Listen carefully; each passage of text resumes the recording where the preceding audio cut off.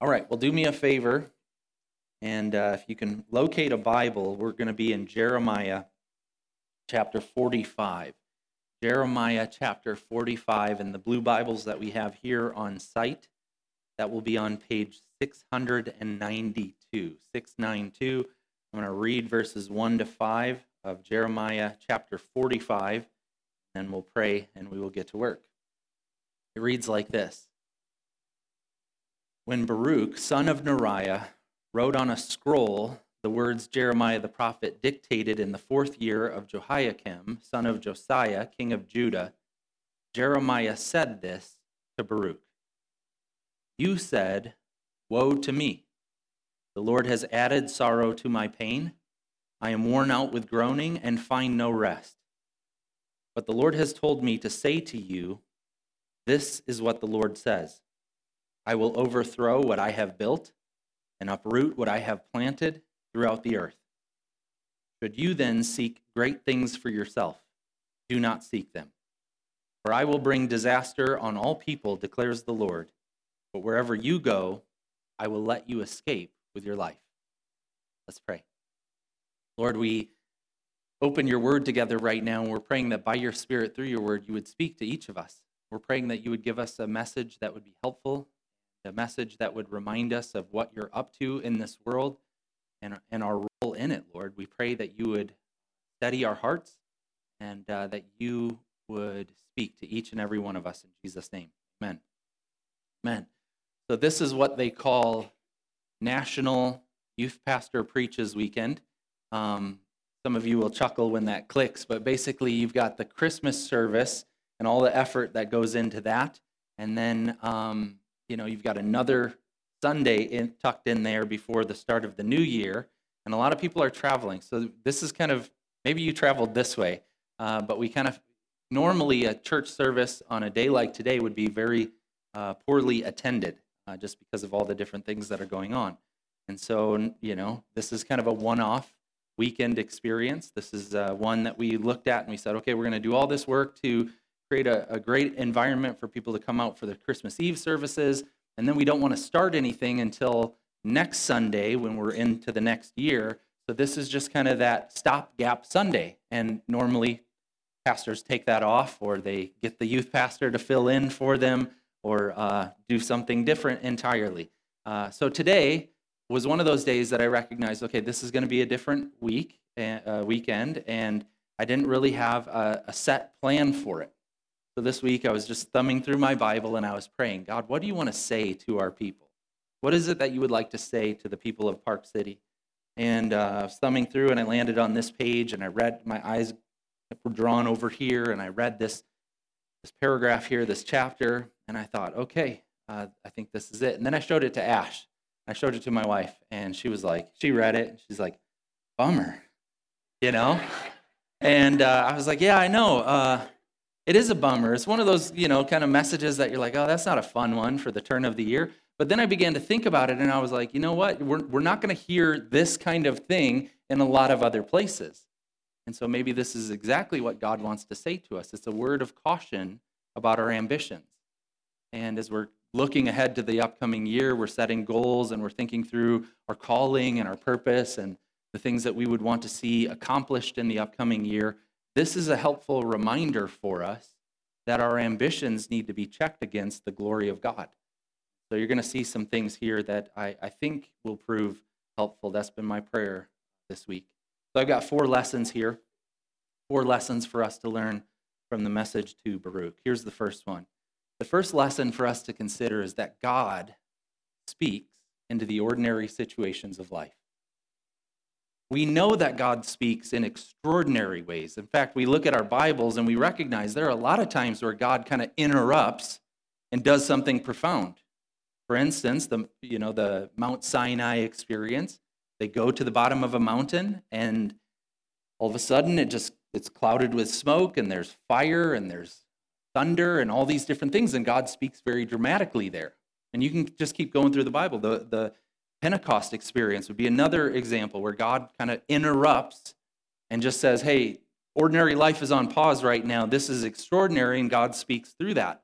But what we need to be reminded of quite often is that God will speak to us in the regular routine of life. And that's what we find here with Baruch. Look at verses 1 and 2. When Baruch, son of Neriah, wrote on a scroll the words Jeremiah the prophet dictated in the 4th year of Jehoiakim, son of Josiah, king of Judah, Jeremiah said this to Baruch, "This is what the Lord, the God of Israel, says to you, Baruch." What is he doing? Well, let's think about this. Baruch is a scribe. He takes the message of a prophet, a messenger. In this case, the messenger is Jeremiah, and Baruch's job is to listen to what Jeremiah is saying on behalf of God and to take that message and write it down. And this is before computers and word processing and all of that stuff. So this is a very labor-intensive job. He has ink, and he has probably a papyrus scroll, and he's writing these words down, carefully listening to what this prophet is saying and then committing it to paper and doing his job. And as we find out, you'll see this here momentarily, he doesn't necessarily love his job. There are some things about it that he's not satisfied in, but it's here in the ordinary work week that God shows up.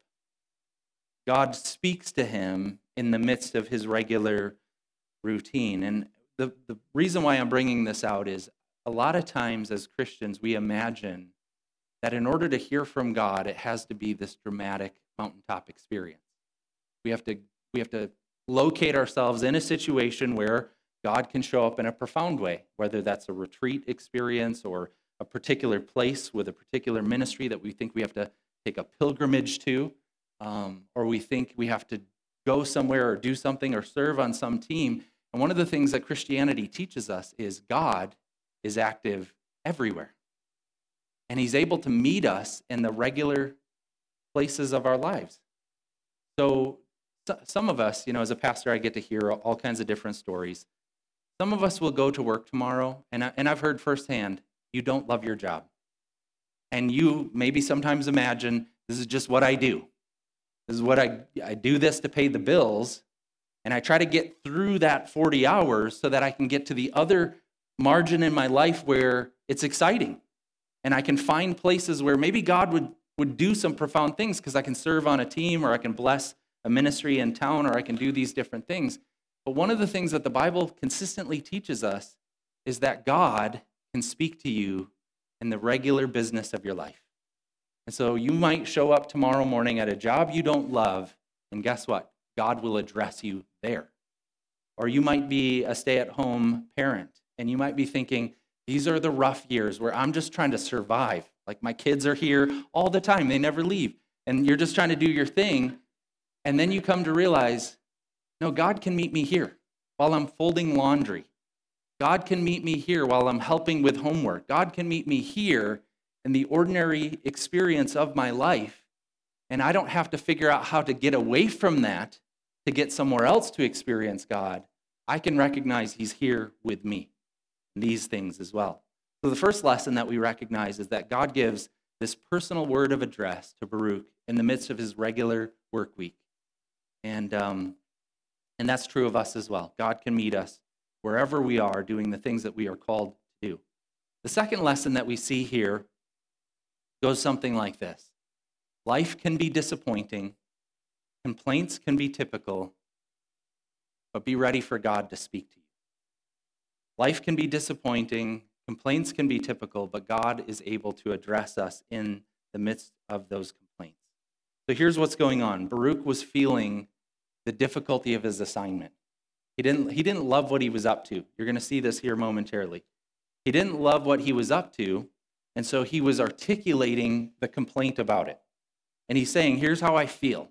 And we're actually privileged to have this information. It's one of those situations where the Bible is honest. A lot of us like to hide our faults. We like to kind of pretend we've got it all together. The Bible often will do this for us, where you get to step aside and you go, but here's what was really going on with me, and it wasn't great.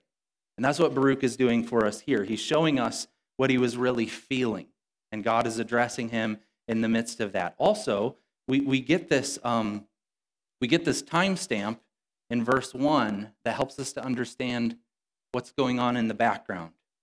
In verse 1, there's a timestamp, and it's the fourth year of Jehoiakim, son of Josiah, king of Judah. And that's the exact same timestamp that you find in chapter 36. So if you wanted to, you could flip back there. In fact, I'll walk you through that in just a moment. But in chapter 36, it's that same year, the fourth year of Jehoiakim, son of Josiah, king of Judah, and this message came, and then these events unfolded, and Baruch didn't want to interrupt that story, so we get the postscript.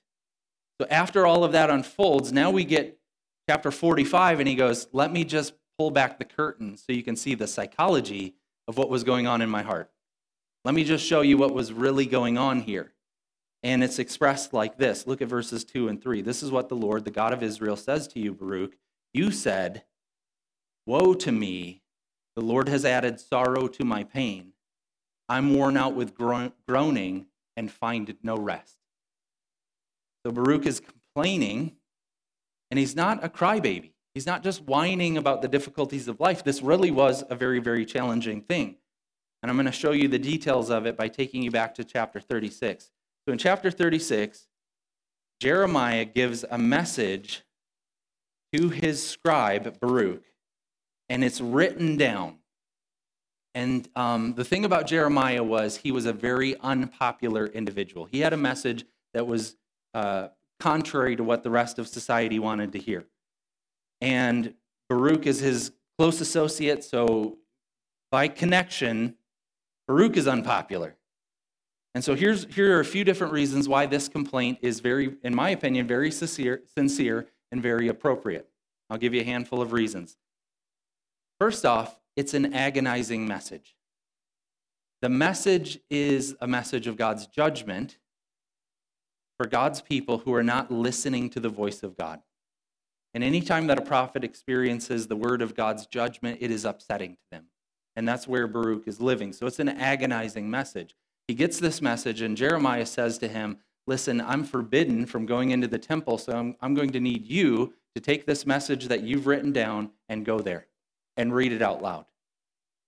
So Baruch is faithful, and he does this. He goes in there, and he opens up the scroll, Jeremiah, and he begins reading it, and people are pretty offended by it. And they say, okay, well, we're going to call a fast then. We're going to start praying about these things that you're sharing.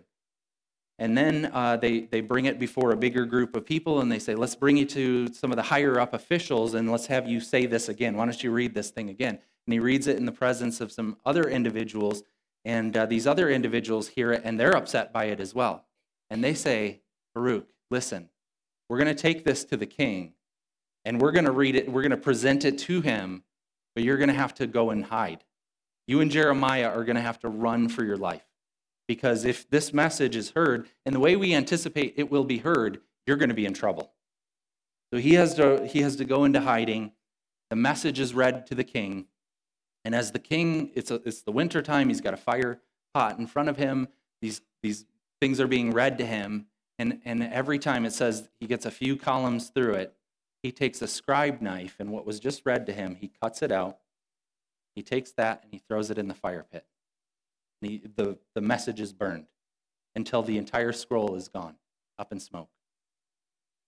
And so that was what happened, and the message was rejected by the people of God, and now we get this postscript, and Baruch is saying, here's what it felt like to me. Woe is me. God, you put me through it. I went through some stuff here. And the reason why is obvious. It's an agonizing message. It's a message of God's judgment. It's an unpopular message. He has to deliver the message of God's judgment for a people who are unwilling to listen to their maker.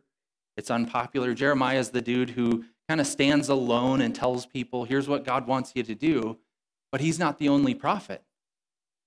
In fact, there are other prophets with the exact opposite message. And in Jeremiah 23, we hear about them. They're called false prophets. And their message is not judgment of God. Their message is peace. And they're saying, peace, peace. And God says, I didn't tell you that. I didn't tell you to say that. You didn't sit in my counsel and receive these words from me. You made this up out of your own imaginations. So Jeremiah is this minority voice willing to say the very, very hard things when there are other people who are willing to say the exact opposite, that other people want to hear from. And that concept has not gone away. This idea of messages that we don't want to hear versus messages that God is trying to deliver. The New Testament puts it like this: there's a time coming when people will not put up with sound teaching, but will gather to themselves teachers who will tell them what their itching ears want to hear. That's the live feature today. There are a lot of people who want to hear exactly the opposite of what God is actually trying to deliver, and they want to hear a message of peace and blessing. They don't want to hear this call to repentance and faith. So the message is unpopular. It's so unpopular, in fact, that it's dangerous. You have to run for your life. So Baruch is on the run. Another reason why he's so upset is because it's unheeded. There was a feature of this message where they were hopeful. Well, maybe if we deliver this, maybe if Baruch goes in there and reads it out loud, the people will hear it and they will repent. And then they'll experience relief from God's judgment and they will experience God's favor. There was a hopefulness there. And they started out in that way, right? The fast was a good indication. They're like, okay, we heard it. We need to pray about this thing. They started fasting, but they didn't follow through on it. They didn't see this one through. The message was unheeded, and the king obviously had no interest in it. As it was read to him, he just burned it. This is not for me. This is not for me. This is not for us. And just threw it away. So Baruch goes through all this work, and the message is unheeded, and finally it's unappreciated. His work is being burned up.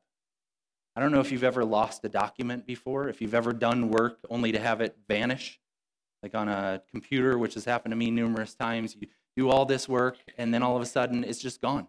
And you can't recover it, and you can't get it back because user error in some cases, or equipment malfunction, or whatever the case might be. But imagine Baruch, and this is his work. And it is not an easy job that he's been doing. He's been laboring over this thing, carefully dictating what Jeremiah is, carefully taking that dictation and writing it down and making sure every word is right and everything lines up with what God is saying. And he's doing all of this only to have his work trashed. Not just lost, but purposefully demolished. And so he's feeling the pain of all of this, and he articulates that. He says, "Woe to me, the Lord has added sorrow to my pain. I'm worn out with groaning, and I find no rest." And many of us can relate to that. We can look at the situation that we're in today. We can look at the circumstances and the assignment that we have received, and we can begin to wonder, God, why? Why have you called me to this? I'm tired. I'm worn out from this. I'm groaning. There's pain. There's an absence of rest. There's exhaustion and sorrow. And as I think about our church and some of the stuff that we're going through, I would fully understand complaints like this being applied to many individuals in here, where we look at what's going on and we feel crushed under it, and we're wondering and talking to God about it, why is this the assignment? But God takes that difficult situation and he puts it in perspective. Look at verse 4. "But the Lord has told me to say to you, this is what the Lord says. I will overthrow what I have built and uproot what I have planted throughout the earth." What he's saying is, I understand what it feels like for you. But basically what God is saying here is, imagine how it feels for me.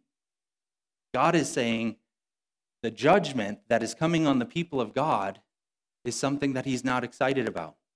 This work that he's been doing, the thing that he has built up, this people that he has been faithfully leading all these years, and this vineyard that he has planted, his people, are now being overthrown and uprooted.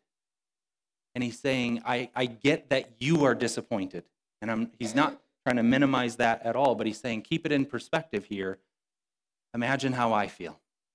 These people of mine that I love so dearly are going to experience my judgment. Your problem is not the main problem. So God is saying he has this work and it's being undone and his heart is being exposed. Another prophet, Ezekiel, he documents it like this in Ezekiel 16:23. This is the heart of God, which is being revealed to us here in Jeremiah chapter 45. God puts it like this in Ezekiel. He says, "Do I take pleasure in the death of the wicked?" declares the sovereign Lord.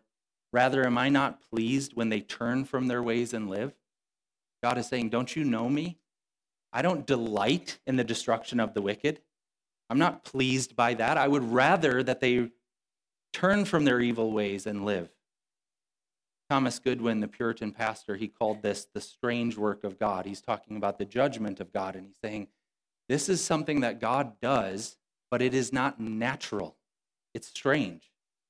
The natural work of God is his love and compassion and mercy. Goodwin puts it like this. He says, it's natural for the Heavenly Father to show mercy, but not so to punish, which is his strange work. But mercy pleases him. He is, in fact, the Father of mercies, and therefore mercy comes from him quite naturally. So Thomas Goodwin is reminding us, and Jeremiah is articulating it here, the judgment of God is not something that God is happy about. It's a feature of his character and the outworking of his purposes in the world. But we learn very early on in the Bible that the sinfulness of humanity is something that grieves his heart. And dealing with that is not something that he does joyfully, but something that he does strangely, reluctantly even, I might say. So life is disappointing. It was for Baruch, it is for many of us. Complaints are normal and in some cases are very, very appropriate, where we say to God, what gives? But notice that God sometimes will step into our situation and he will speak a direct word to help us gain perspective. He's not dismissive of our concerns. I can show you lots of places in the Bible where he does step aside to a particular concern of an individual and everything else feels like it goes on pause. And he addresses one person's concern. But here he's reminding us a lot of times our complaints need to be situated in the bigger picture of what God is up to. And that leads us to our third lesson. Keep your life in perspective. Keep your life in perspective. Given that God is doing these things in a grand scale in the world that he has made, we need to be careful about the ambitions that we have. Look at verse 5. Should you then seek great things for yourself? Do not seek them. Should you then seek great things for yourself? Do not seek them. God is doing a work in the world, and when we recognize that, and we put our life in that context of his grand purposes of redeeming a rebellious world, we need to recognize the greatest thing that we can do is to surrender to his overall purpose. Not just the individual purpose, but the overall purposes of God.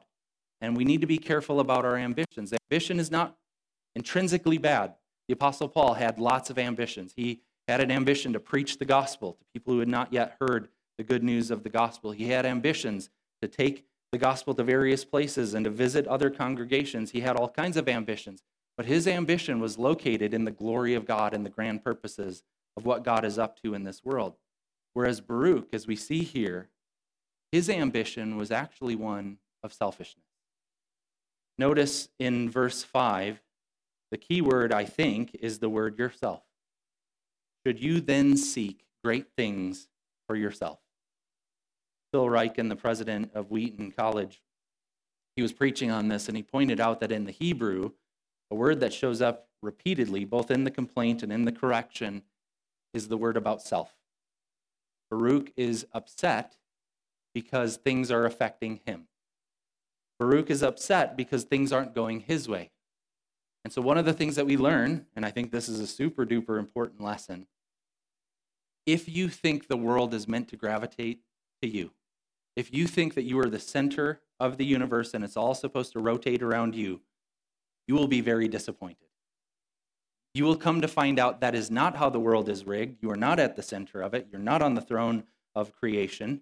God is. And if you believe that you're supposed to be and everyone else is supposed to be doing your bidding, then you're going to have all kinds of things that will frustrate you. And Baruch is identifying, I wanted something for me. I wanted things to go my way, and this message is a corrective message for that reality. What we need to do is we need to learn to die to self. Galatians 2, this is the New Testament, it puts it like this. I have been crucified with Christ, and I no longer live, but Christ lives in me. A follower of God is somebody who recognizes what I want actually needs to go to the cross and die. And if I'm a follower of Jesus Christ, then my selfishness goes there and is crucified so that it's no longer just me doing whatever I want, but it's Christ in me. The life I now live in the body, I live by faith in the Son of God who loved me and gave himself for me. We We need to be willing to do exactly that, live our lives for him and for his sake. In chapter 5 of the same book, it says, those who belong to Christ Jesus have crucified the flesh with its passions and its desires. We have taken the things that are self-centered, self-preoccupied, and we have brought those to Calvary. And we say, this is where this comes to die. And the new life is going to be the life of Christ springing up in and through me. Now, this idea is not a fun one, is it? I remember I did youth ministry for a long, long time, and there was a moment where this lesson has been my ongoing lesson in life. But I'll give you one particular example of it. I remember sitting at another church service, and this kind of stuff was showing up, and the Holy Spirit was revealing these things to me. And I remember my eyes filling with tears. And here was the problem for me. I began to realize that I might not have the most prominent ministry. I was a youth pastor. I was serving a bunch of kids that their parents made them come, and so they're there against their will, and I'm serving them, and I'm in a basement of a church, and nobody even knows about me. And that was what I was feeling, and it brought tears to my eyes, because I was thinking, man, what gives, God? This is the assignment? Because when you're in your 20s, you're thinking, me and God, we're gonna take this thing over. The world is gonna be changed. And then it dawns on us when God begins to teach us these sorts of lessons. Are you seeking great things for yourself? Seek them not. Humble yourself under the mighty hand of God. You don't know how God is going to use you. You don't know what platform you ought to have, but the thing that you should do is be willing to receive very humbly from God the lot in life that he has given to you. So we need to learn how to crucify the self and live for Christ. Again, he gives us the background of the context. He has in mind the whole earth here. Verse 4 told us so already. Throughout the whole earth, God is doing this work. And then in verse 5 it says, for I will bring disaster on all people, declares the Lord. God is reminding us that he is at work in this world on a global scale. And what he is doing is he is sending his son, and his son was willing to exhaust the judgment of God. Jesus was willing to go to Calvary and die in our place so that we could be redeemed, so that we could be forgiven, so that we didn't have to suffer the consequences of our rebellion because he was willing to pay for it himself. That's what God is doing, and when we take our eyes off of our situation and we lift them to the reality of what God is doing in the world, it changes us. God is basically saying his global concern is of more importance than your personal crisis. He's not trying to be dismissive of the pain that you're feeling. He's trying to locate your life in the bigger story of what he's up to. Does your passion reflect the bigness of God and his purposes in this world? Because that's what God is trying to show us here. You might be only concerned with you, and that's not okay. You need to recognize what God is doing in the world.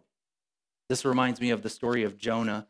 If you're familiar with it, maybe from Sunday school, we'll breeze through it. But there was a prophet who was given an assignment that he didn't like. It was to go to Nineveh and to preach against it, and he decided to do the exact opposite. So he boards a ship going to Tarshish, the opposite direction, and then if you're familiar with the story, the shipmates threw him overboard and he was swallowed in a fish. And then the fish spit him up, and he ends up eventually going to Nineveh. And God is telling him, I want you to go to Nineveh and preach against the wickedness that's found there. And he does that. So he preaches his message. 40 days and Nineveh will be overturned. That's his good news. 40 days and you guys are going to get smoked.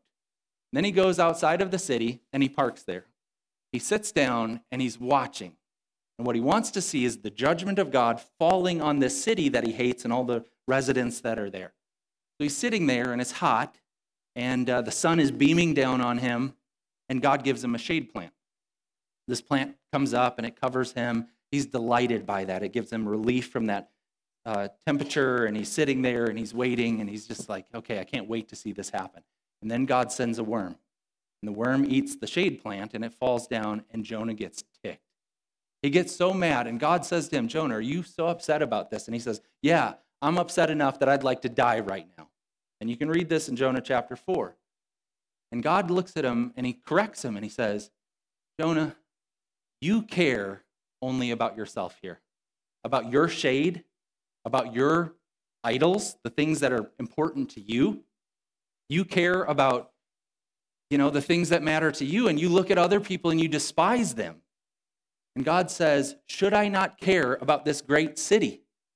All these people who don't know God, they don't know, it says there in Jonah, they don't know their right hand from their left. They don't know right and wrong. And he says, there's a whole city here of people who are going to experience my judgment, if not for my mercy. And he says, and all you can get is how it affects you, and you don't like it. And so God is reminding Jonah and Jeremiah and us, there's something bigger than just your story. And we need to be willing to lift our eyes to the reality that there's a world that doesn't know God.